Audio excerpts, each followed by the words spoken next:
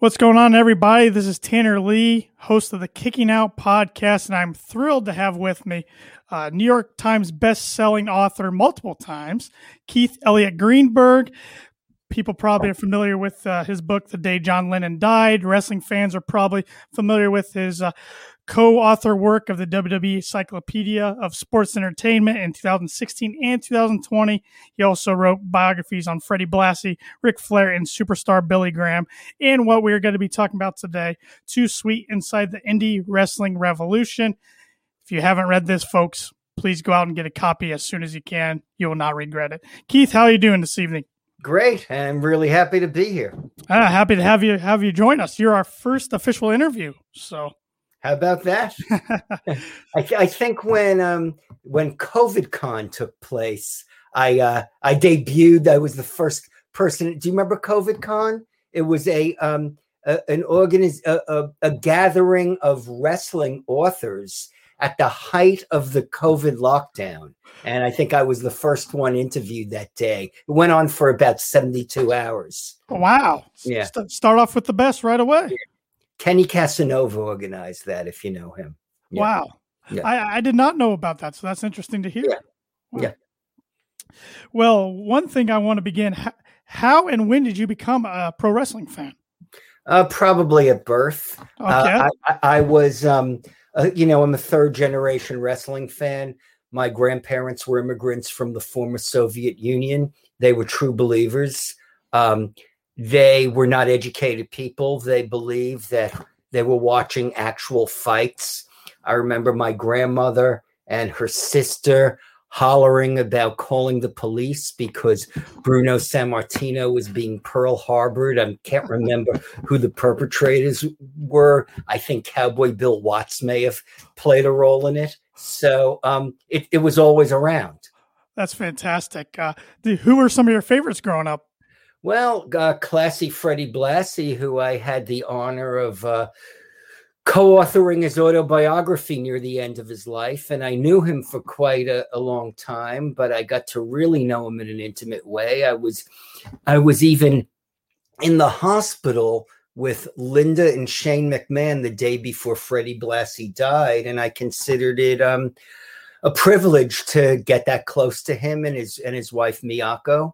Bruno Sammartino, of course, was one of my favorites. He was the working man's hero, and he really was. And in an era when people truly believed what they were watching, they looked at Bruno Sammartino as the embodiment of their father, their grandfather, an immigrant who'd suffered the slings and arrows of a more privileged society and could overcome the giants who were trying to undermine him and ultimately thrived. So those were among my favorites, of course, as the years went on and I was affiliated with WWE. I developed many other favorites. Terry Funk might be my favorite wrestler who ever lived just because of all the boxes he checked as a young man. He was, the amateur technical wrestling type. He was good enough and tough enough to be an NWA heavyweight champion. And later on, he developed this persona as the crazy middle-aged man and the hardcore wrestler. And, both as a baby face and a heel, he became one of the best promos the business ever knew. And so I would put him at the very top. Randy Macho Man Savage, there was just a profile of him on A&E, and it made me remember how much I admired watching him in the ring. But look, there's great wrestlers now. I think that Roman Reigns' current persona is fascinating, and I feel the role. I was just thinking about this weekend. I feel the role that the Usos are playing. I grew up watching the Samoans always playing savages, and now there's real storytelling and depth and emotion in that presentation. And it's great to see members of that Anoa'i family doing that. And of course, I love watching AEW every week, and there's, great talent like a guy like Darby Allin, who has really come into his own. during this period. And we see people like Jungle Boy, who I was watching on the Indies when I was working on the book. And then it's great to see a guy like Miro win the TNT title recently and, kind of get his due after paying his dues for so long. Absolutely. And just listing all those names, it just reminds me how blessed we are to be pro wrestling fans right now with all the options we have to watch, different organizations and different companies. And I know we kind of briefly mentioned this before we pressed record. It seems like it's such a toxic environment between wrestling fans out there on social media, at least. Well, I read things on Twitter where people are bashing AEW. I thought AEW would be the upstart, and that these, heelish fans would stand behind AEW against the big conglomerate, WWE. But there are fans who seem to be offended by the notion of AEW. And there's some great wrestling on AEW, and at the same time, there's great wrestling on NXT. Yes. During the past summer, I went to a Warrior Wrestling show in outside of Chicago, on a football field, and the guys who were in MSK were wrestling as the Rascals on there, and they were in the ring with Alex Zane and with Benjamin Carter. They just blew, there wasn't a house, it was outdoors, but they blew the sky away. And to see 5 of the 6 guys I saw in that 6-man tag team affiliated with WWE now makes me feel very hopeful for the future. And I'm certainly happy that NXT is now on a separate night from AEW, so I can enjoy both. I think it's great for all wrestling fans. I mean, they're both great products, and now we can watch them on separate nights, and we don't have to worry about which one do I want to DVR and record tonight, and which one do I want to watch live. Yeah, and it's funny. I'm currently writing another book about pro wrestling in the time of COVID-19. It's a sequel to Too Sweet Inside the Indie Wrestling Revolution, and when I was first commissioned to write the book, we didn't know there was going to be a pandemic. Sure, and then all these occurrences from outside the wrestling world had an influence on the wrestling world. But I say in the first chapter, 2020 was supposed to be the best year to be a professional wrestling fan. And maybe it was. Despite everything, all the challenges, all the cancellations, all the lockdowns, the WrestleMania held in the empty Performance Center, maybe it's still a great time to be a wrestling fan, particularly now when we're seeing, the industry little by little starting to come back. There's still a lot of great indie talent out there. Fortunately, we live in an era where a lot of those guys told me they were able to generate some revenue by selling merchandise online and going on Patreon. And, that's fortunate. These guys didn't have to, put their homes for sale or get rid of their cars. And, they continued to train. Some of them trained alone. Some of them took a risk and trained in rings with other wrestlers. And, they're still standing there. You go to these promotions like I was at, WrestleMania week, you saw these promotions like GCW, at the Collective, Beyond Wrestling, and all this talent is there, and they're just, ready to show their stuff. And those guys are all going to influence what we're going to see over the next 10 to 15 years. Yeah, that's well said. And I'm glad we're finally, it looks like the light's at the end of the tunnel for this pandemic, at least in the United States. And we're going to, in the United States, yes, definitely not globally yet, but we're starting to see crowds come back, and AEW, of course, is going to have Daily's Place at capacity of 5,500 come May 30th for Double or Nothing. Did you get a chance to go to WrestleMania this year? I did. I did. I went to both nights of WrestleMania, right. And I wrote an article about my experiences for Inside the Ropes Wrestling Magazine, which is a great magazine out of England that actually came out during the pandemic. And, during a time when everybody was going inward, these guys went outward and they said, I think there's a certain type of fan that enjoys that experience of getting a print wrestling magazine in his or her hands. And so I write a monthly column for those guys, and I was there both nights. And the first night, there was nothing I felt that WWE could do wrong. People were just so relieved to be at a WrestleMania again. It was almost dreamlike. It's like, am I having a fantasy? And it's not really happening. Mm-hmm. And it was raining, and people, went indoors. They went inside the corridors, and then they came back out. The second night they were booing certain storylines they didn't enjoy, but there was a great main event. Mm-hmm. And when I left both nights, fans were absolutely ecstatic. Interestingly, the first night, I met a group of guys when I was walking out, because Tampa does not have a great mass transit system. So I had to walk a good mile before I could get an Uber. And they were not weekly wrestling watchers. I guess you could characterize them as lapsed fans. Okay. But they enjoyed themselves at WrestleMania. And they said, at this stage, they would get together for pay-per-views. Like they, most likely gather for a live pay-per-view and sit in the audience. And, they're not going to watch Raw and SmackDown every week anymore, but they're not done with wrestling either. And I guess there are plenty of those fans out there as well. Sure. I mean, I guess at least they're watching in some capacity. Yeah. I think a lot of people who might not watch every week or might only watch WrestleMania or SummerSlam, they might think that the popularity of pro wrestling is pretty down, but I don't think that's the case. Well, look, I mean, Dave Meltzer's the guy who knows the numbers. Like he's, sure. You ask him about numbers and he can just spout them out. Obviously, the average person I meet is not watching every week. Mm-hmm. Even when AEW comes up, they know there's another promotion. They heard there's another promotion, but they're not necessarily watching it. Sometimes they'll go, really, Chris Jericho's with those guys? But the people who are watching are very dedicated. And I know this from working on my next book. They're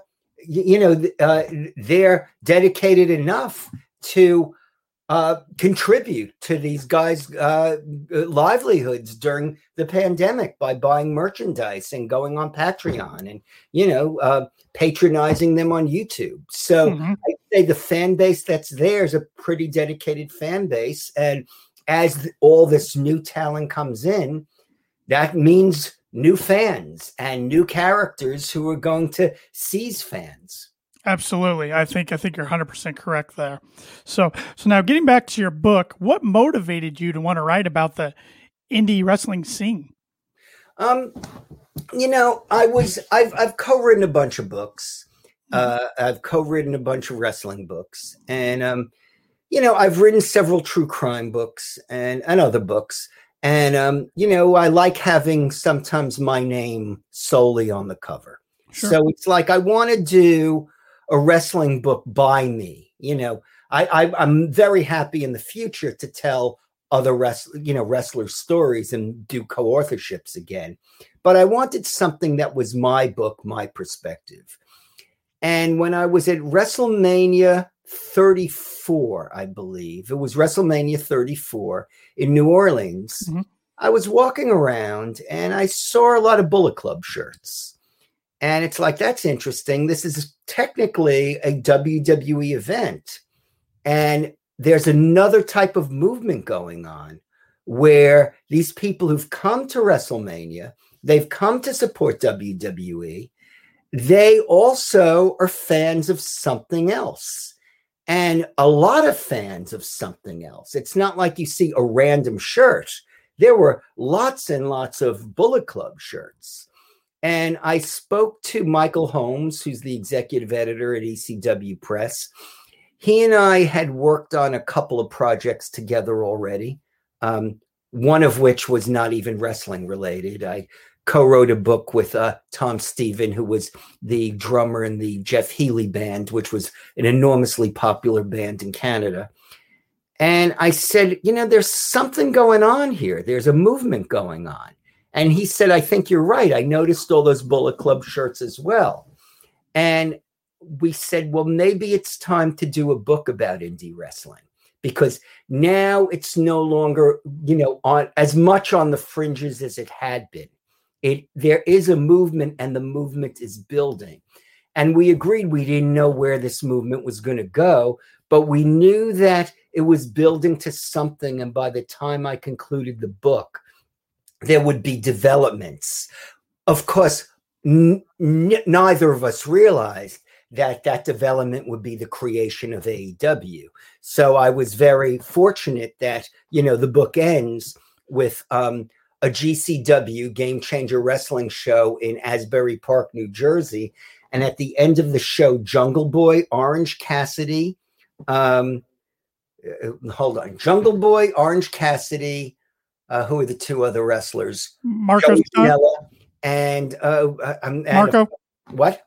Marco Stunt. Marco Stunt. They all get in a car and they drive down to the first AEW taping, the premiere AEW Dynamite, and that's a good way to end a book. It's like, okay, the next chapter is about to begin, and from that moment on, I knew I had to write a sequel. Of course, I didn't know that the sequel would involve wrestling during the age of COVID-19.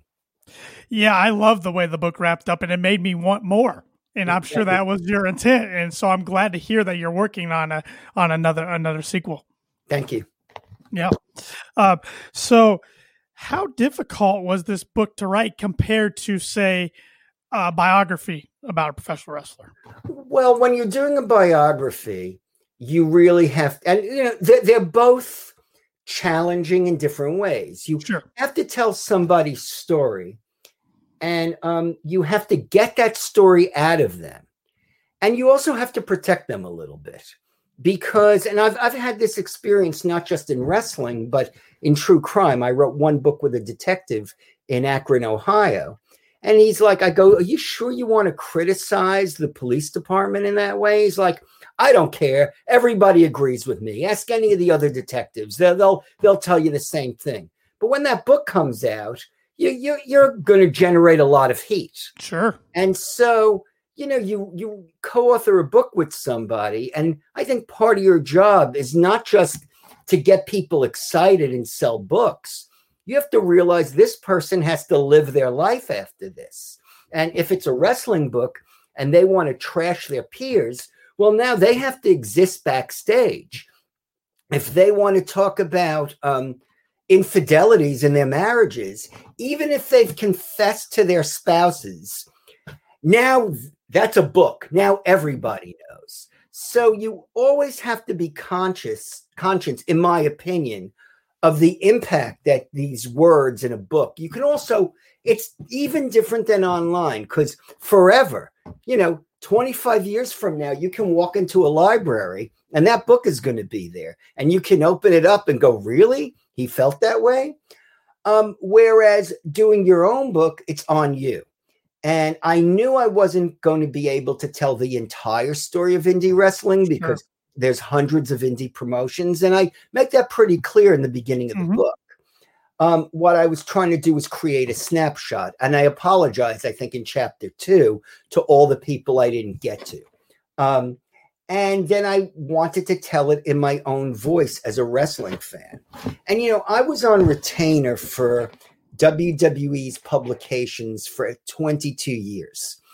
And obviously, nothing lasts forever. And when I lost that monthly retainer, and ultimately the WWE's magazines folded, I was sad. And I felt like I wasn't really part of the wrestling business anymore.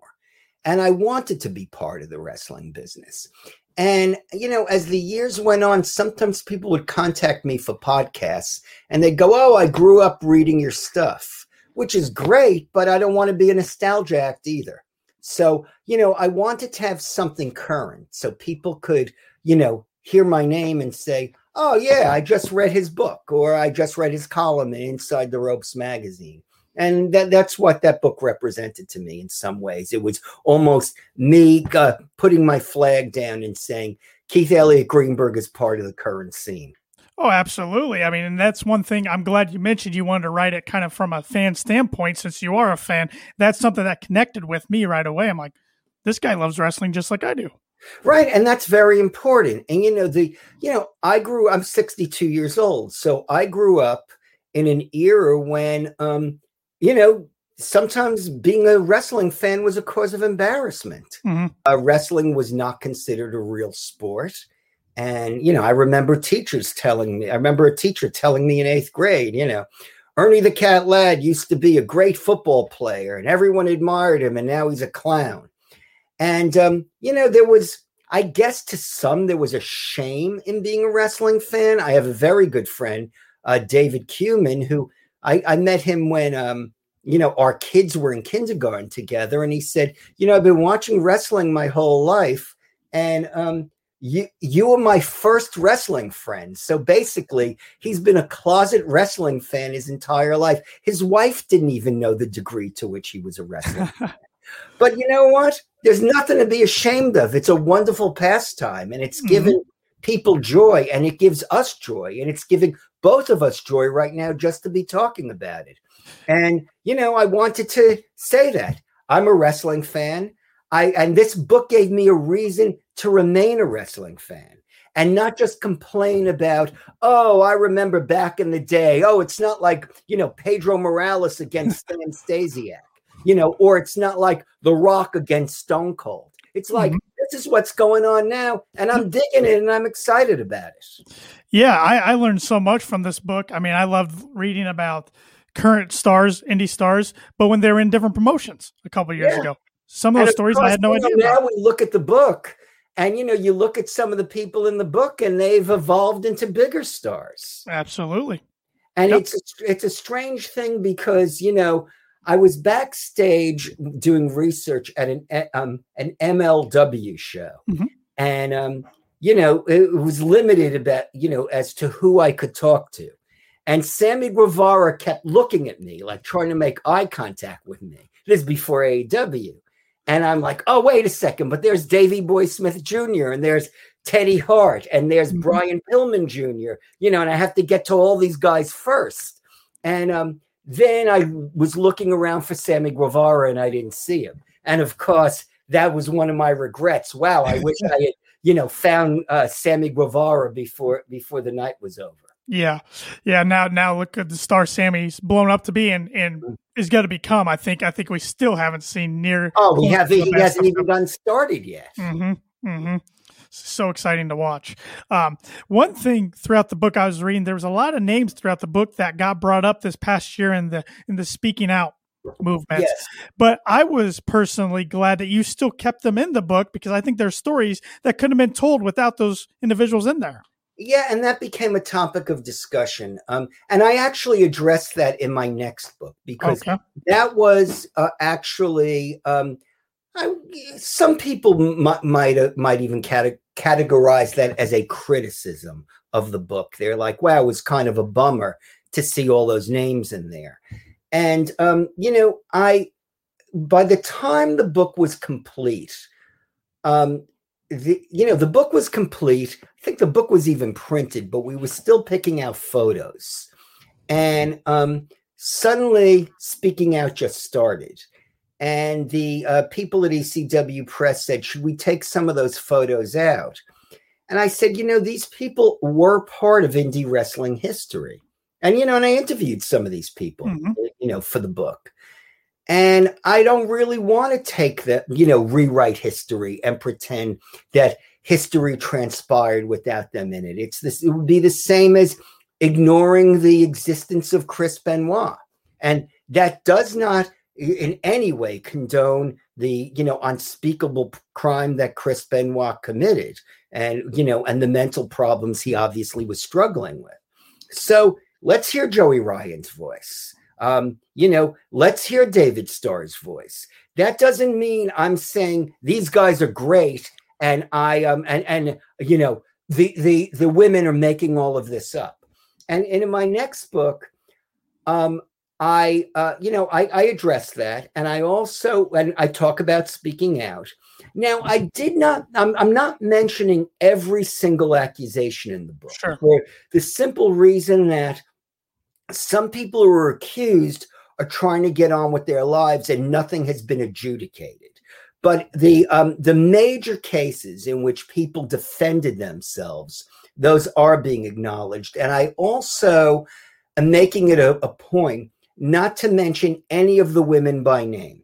And as I've mentioned, I've written true crime books. I also work on as a TV producer. And when I interview special victims detectives, they don't mention any of the accusers. And so I'm treating all of these women as, special victims. And whether you say they're gold diggers or they're attention starved or not, I don't want to put their names in a book. And, I'm going to protect them at the very least that way. No, I think that's the very respectful thing to do. Mm-hmm. I think that's the right way to go personally. So, but it's an important conversation. And obviously the wrestling business, like the rest of society, has always been misogynistic and racist. Mm-hmm. And it's a discussion that needs to be had. It's an important conversation. One thing I want to bring up before I forget, earlier you talked about the Randy Savage documentary on A&E. Have you gotten a chance to watch all the A&E documentaries so far? I haven't watched Booker T yet. I'm in the Roddy Piper documentary, and I watched the Randy Savage documentary, and I'm catching up with Dark Side of the Ring at the same time. Yes. In fact, I just watched the Nick Gage. I watched it yesterday. Yeah, I watched it this morning. Yeah, that was. I'm kind of a fan. I don't know a ton about the death match wrestling, so I learned a lot, and that's a whole nother world. It's a whole other world, and what I've been doing is I always because I cover so much in Too Sweet inside the indie wrestling revolution. My big fear is always that I will have missed something or gotten an important fact wrong. And when I was watching the Nick Gage documentary, I was thinking, okay, I covered this in the book. I, interviewed Nick Gage, and I spoke to Nick Gage and other people about the David Arquette match. Did I get it right? And that's what I was nervous about. And apparently the facts were consistent. Mm-hmm. It was the same thing that when the Young Bucks autobiography came out, I was worried. Now, I'm talking about the indie wrestling revolution and how the Young Bucks have played a major role in that. Is there going to be something in that book that I just missed? And, it didn't seem like I did. So far, something else could come up, but so far, I think that people will call it fairly accurate. Yeah, I read and owned Killing the Business myself, and I thought the facts were pretty much aligned. Yeah, aligned. Thank you. So, yeah, I thought they were both great books. One thing in the book, I loved how you compared All In to your experience at WrestleMania 1. Yeah. It wasn't All In. It was the G1 Supercard. Oh, that's right. Yeah. Excuse me. You're right. The G1 Supercard. It felt like the beginning of something. Yes. We don't know what that will become because we had the pandemic in between. We also don't know what the relationships will be because, the G1 Supercard was Ring of Honor and New Japan. And, now we see New Japan working with AEW. I don't know if New Japan and Ring of Honor will be working together. Maybe they will, maybe they won't. We don't know who AEW is going to work with. Are they going to work with Ring of Honor eventually? I don't know what goes on at a business level. But just to see an alternative promotion hold a show in Madison Square Garden and the IWGP title change hands, not just on U.S. soil, but in Madison Square Garden with all that history, really felt like something special. And that's why it felt like the first WrestleMania. Well, I thought it was fascinating, too, how Madison Square Garden was feeling the pressure a little bit from WWE, being that's been their home for how many ever years. Right, because I think it was the early 1960s. I have the book over here. Mm-hmm. But it was the early 1960s when somebody other than the McMahon family staged a wrestling show in Madison Square Garden. Yeah, and hopefully it's not the last. Hopefully we see more. I mean, look, competition's good, Mhm. and it has everybody, motivates everybody to step up their game, as we know. One thing, speaking of All In, if Dave Meltzer doesn't make that kind of challenge, I guess we could say that Cody accepts that another North American promotion outside WWE couldn't sell out a 10,000 seat venue. Where do you think we're at today? Do you think that's a great question, and I haven't been asked that or even thought about it until you just brought that up. I would like to think that Cody had some grand ideas kicking around. Mm-hmm. But that certainly Dave Meltzer, whose contributions to the business, will linger long after Dave Meltzer is gone. But certainly Dave Meltzer was a motivator over there. And there were also other things aligning. There were people's contracts expiring. There was the availability of Chris Jericho. Mm-hmm. So a lot seemed to happen at the same time. I also just think that we've never had a promoter that had the resources and the contacts in media and in the television industry that we had when Tony Khan got involved. And that just also happened to happen when all these contracts became available. So it was a lot of fortuitous events happening at the same time. And that includes Dave Meltzer issuing the challenge to Cody Rhodes. Absolutely. The stars just kind of aligned. Yeah. Everything worked out. Yeah. One thing, lost my train of thought there. One thing about this book, how'd you come up with the concept of the cover? That was my concept, actually. And, I didn't want to get sued, so we couldn't do a complete ripoff of the Bullet Club shirt. Mm-hmm.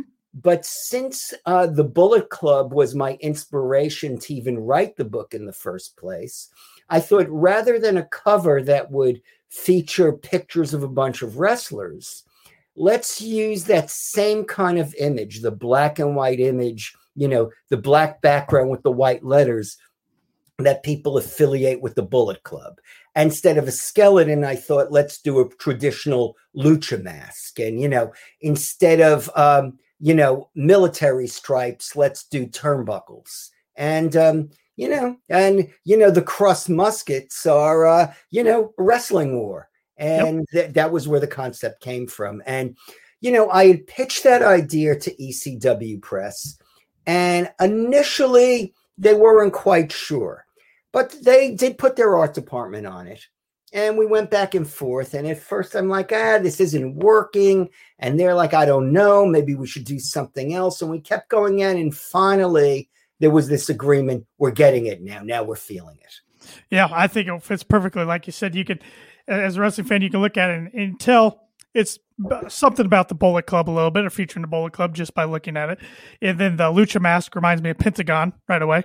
Yeah, and then the muskets even remind me of Hangman Page a little bit. So. That's great, right? I didn't think of that, but that's great. Yeah.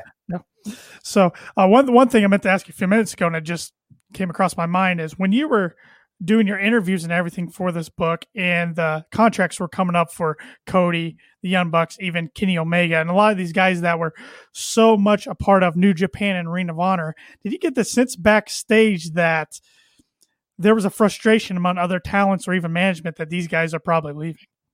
Well, as you know, because in the book, I was at Final Battle at the end of 2018 when, the Bucks and Cody and SCU were all departing Ring of Honor. That was their final show. And, I wasn't really clued in. Like, had I not known what was happening, I would have just thought I was backstage at a regular wrestling show. I mean, at one point I explained to Cody what I was doing, and he said, wait till you see what happens tonight. Hangman Page was his last night at Ring of Honor. So I didn't feel the tension, but that doesn't mean there wasn't the tension. It's just that people didn't know me well enough to, pull me to the side and say, hey man, there's a lot of tension here. And I saw, the people who worked at Ring of Honor, the COO, Joe Koff, was, by the ring when everybody was going through their matches and seemed to be chatting very amiably with the talent. And so, I wouldn't have known, I worked for WWE. I was on retainer for them for 22 years. When something was tense, I was clued into that, and I could look at someone's face and I could see a change in expression. But I wasn't around. I had not been around these guys enough to really read that in the same way. Interesting. Yeah, that's something I was just really curious about. So interesting. Now, we kind of mentioned earlier, Double or Nothing's coming up on May 30th. Do you have plans to be in Jacksonville? No, I probably won't be in Jacksonville for that. I'll either watch it at home, or maybe because so many of my friends have been vaccinated, maybe I'll get together with a few of those guys and we'll watch it together. Are there any matches announced so far that you're really looking forward to watching? I'm not sure yet. I have to really delve into it. And in fact, you caught me unawares. Which matches are you thinking about? Well, so far announced, there's been a Hangman Page versus Brian Cage. Mm-hmm. You got Hikaru Shida versus Britt Baker for the women's title. That should be a fantastic match. Yeah, that'd be a great match. Yeah. We have this.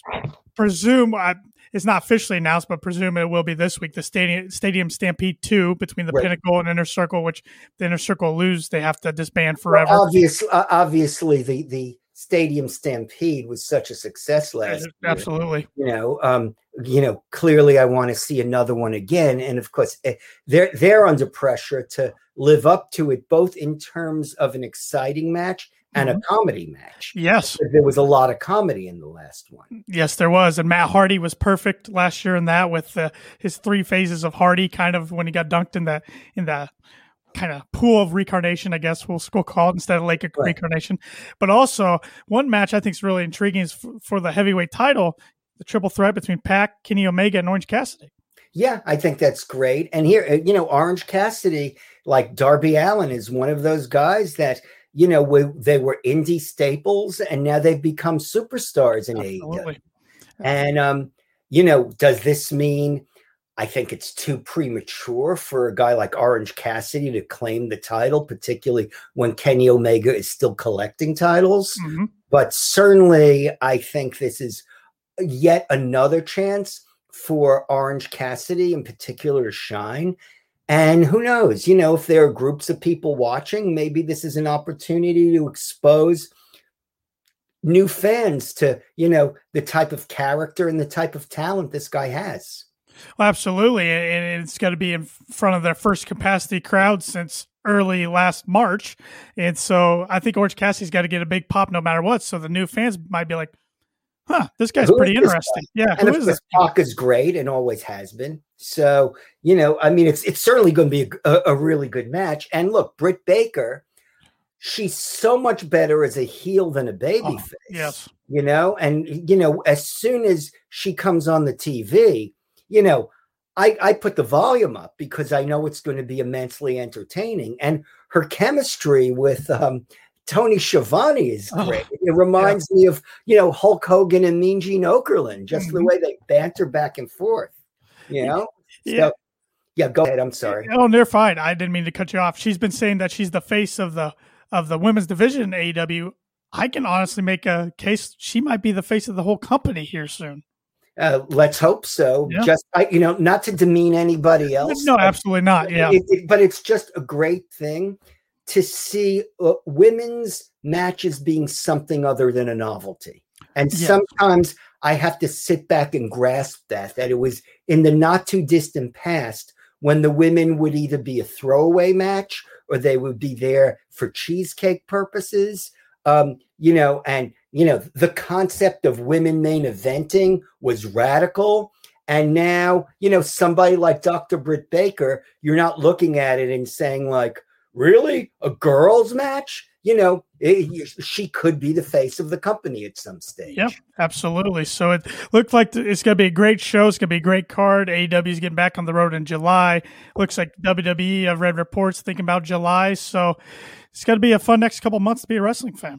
Yeah, fun couple of months, and also it will be interesting to see what live events turn into, because just as the Zoom meeting has become part of our culture, are people now going to be summoned to their offices for an 8 a.m. staff meeting, or will the Zoom meeting continue? Like, have the Zoom meeting and then go in? And WWE was able to enjoy its most profitable year in the middle of COVID.